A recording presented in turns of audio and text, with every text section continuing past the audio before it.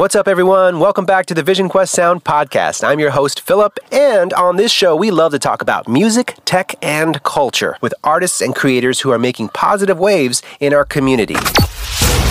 In this episode, our special guest, he's an LA-based composer, songwriter, and producer. Apart from band projects like the electro-pop outfit No Carrier, his music can be heard in the iPad game Alien Tribe 2, award-winning short movies like Intervention, Cat Dex, Inkosi, and all over TV shows on ABC, MTV, Fox Sports, and more. He's also running his own music library called Counter Communications. All of the music that you're hearing in this episode, including this one, is from his library. Please welcome Chris Wiersig. Thanks, Philip. So today, I'd like to talk about the singer in the mix. You've recorded great vocal takes, edited them, which for me always is a love-hate relationship, and now you're mixing your song, but the vocals might not shine out as much as you'd like them. Not a big problem, and it's not just about frequencies. You probably already know that you need to clean up your frequencies in the mix, and of course, that will make the vocals stand out. You shouldn't have too much other stuff going on in the same frequency range as the singer, at least not while they're singing. And sure, you can boost the range around 1 to 2 kilohertz to make the voice more understandable and shiny, but don't overdo this or it will sound tinny, unless you want to go for that effect.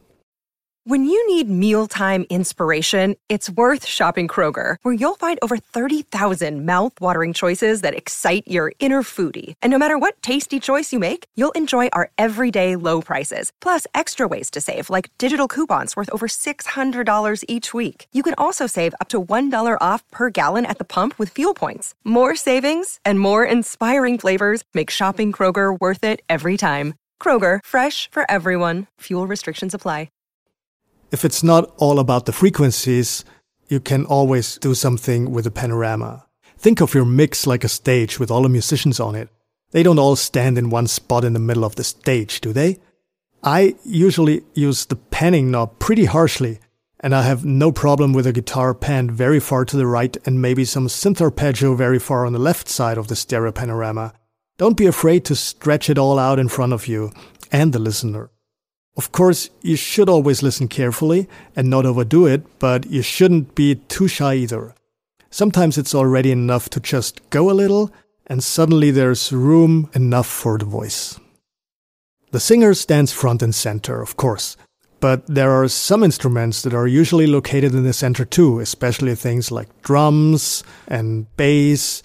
Again, think of it as a live stage. Drums are always in the middle behind the singer. But you can still spread the drums a little bit. The kick drum is in the center or very close to it, but that usually doesn't interfere with the vocals. Snare a little bit to the left, hi-hat a little bit to the right, or vice versa, depending on your taste. And I know there might be some purists who really would want it panned like a real drum set. Feel free to do that. It's your song, it's your mix. Let's go on to the next one. I call this The Room is Too Big. There are actually two things that can make your vocals vanish in your mix. Too much reverb and too much delay. This might seem obvious, but sometimes we all tend to go a little bit too strong on these. So the tip is don't overdo it unless you want your singer to be very far in the back or in a very large environment, like a big empty room. But then again, if the singer is in an empty room, how come the instruments are all up close? So definitely always listen to it and see how it all would fit together if the musicians were all together in one room or on one stage. Another thing is, you shouldn't make the mistake of mixing the vocals louder and louder just because there are more instruments coming in for the chorus, or even more and louder ones towards the end if you have a big build.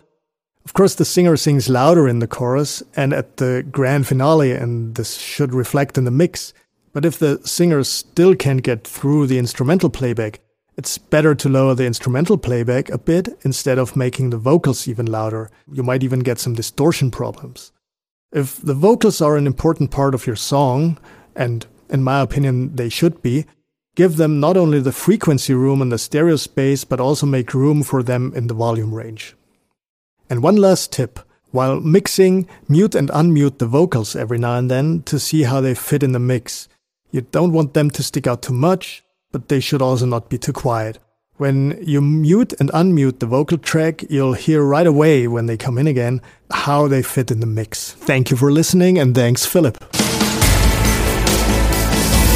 Thank you so much for listening today.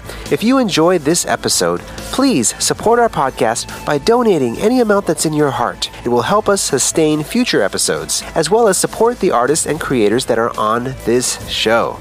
And if you enjoyed the music in this episode, please show some love and follow Chris on Spotify and social media. I'm Philip from Vision Quest Sound, signing off.